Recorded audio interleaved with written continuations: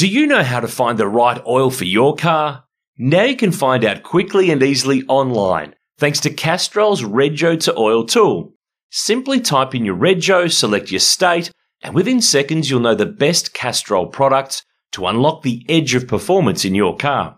So what's your car best suited to? Just search Rego, the number 2, and oil and find out. Hey everybody, Aaron Noonan here. Welcome again to another episode of the V8 Sleuth podcast powered by Repco. It is our Repco Supercars Weekly episode as we take a look at the latest in news, notes and quotes of the Repco Supercars Championship. Now as we record this today, it's Tuesday, and today that means Winton Motor Raceway is the place to be. It's a test day with a bunch of teams and drivers in action at the Northeastern Victorian or Northwestern Victoria circuit, depending on which way you're driving from. Tickford Racing, Kelly Grove Racing, Walkinshaw Andretti United, and Erebus all in action, as well as a few Super 2 teams doing some laps, getting ready for the Winton Super Sprint, the next round of the Repco Supercars Championship, which comes up last weekend of May. Pencil it in, get yourselves there. Great to see Supercars back at Winton for the first time since 2019. It will also be the debut of the Super Soft Dunlop tyre.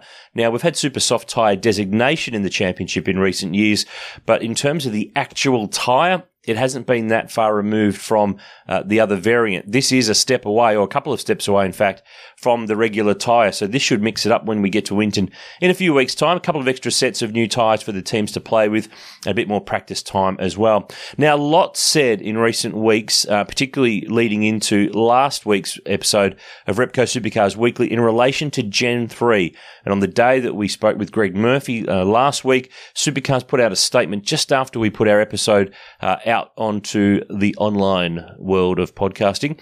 And they released a statement off the back of a meeting in Sydney that states that they're still working towards a 2020 implementation of Gen 3, and they'll continue regular reviews in coming months. So it's going to be it's a lot of work for a lot of teams, a lot of people, if that's going to be ready for February, March 2022. There is the possibility of a staggered introduction. We might see Gen 3 arrive partway through next year's championship. So we will keep you updated with what comes out from Supercars HQ, which, to be honest, is actually not a great deal when it comes to Gen 3. It's been like extracting blood from a stone in recent months and times, but that's the strategy that they're going to employ with that, and they're sticking to it.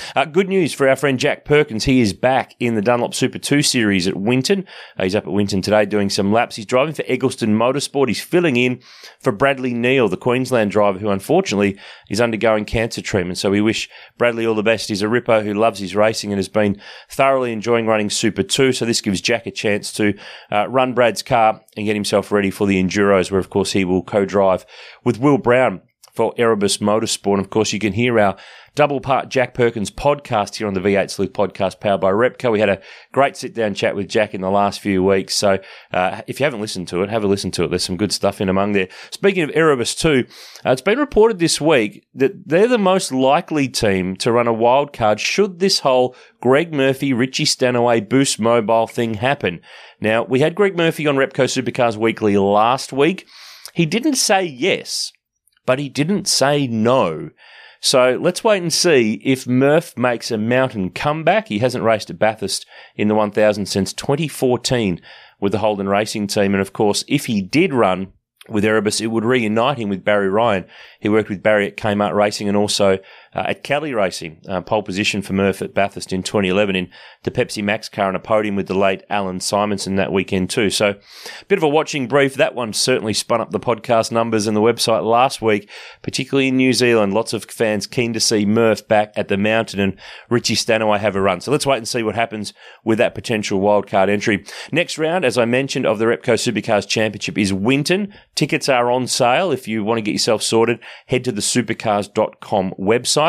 Speaking of websites, you've got to go to Repco's The Garage. It's at repco.com.au. For our Kiwi friends, it's repco.co.nz. It's your online digital destination of all things automotive and motorsport, exclusive competitions, giveaways, all sorts of content that you should get among and have a look at. Head to The Garage at the Repco website.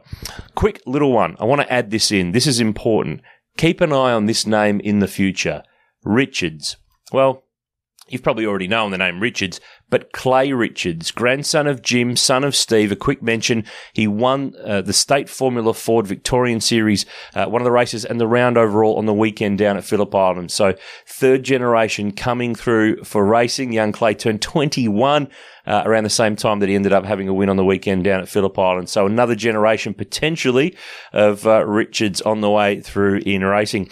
Now on this day, we love our history here at the Repco Supercars Weekly pod. May the 18th today. And if you go through the history books, some interesting stuff happened on this very day.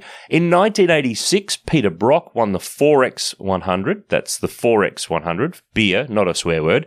At Surfers Paradise, the track that no longer exists. It was Holden's last win in the Australian Touring Car Championship for about 6 years. They didn't win again until 1992. Group A was nearly gone by then. It took them that long.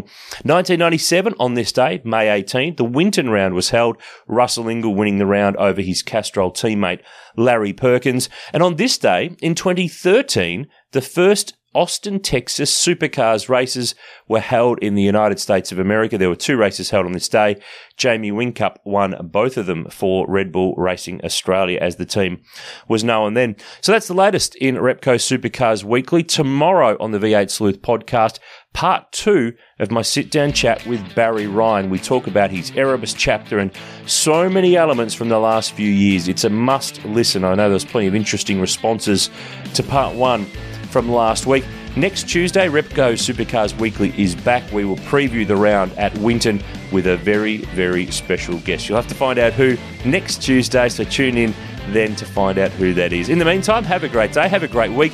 Tune in tomorrow for part 2 of Barry Ryan and keep checking back to the v8sleuth.com.au website for more news and notes from not just supercars, but from the broader and wider world of motor racing. Thanks for listening. Chat soon.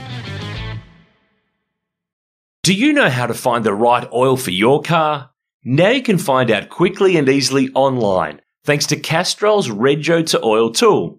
Simply type in your Rego, select your state, and within seconds you'll know the best Castrol products to unlock the edge of performance in your car. So what's your car best suited to? Just search Rego, the number 2, and oil and find out.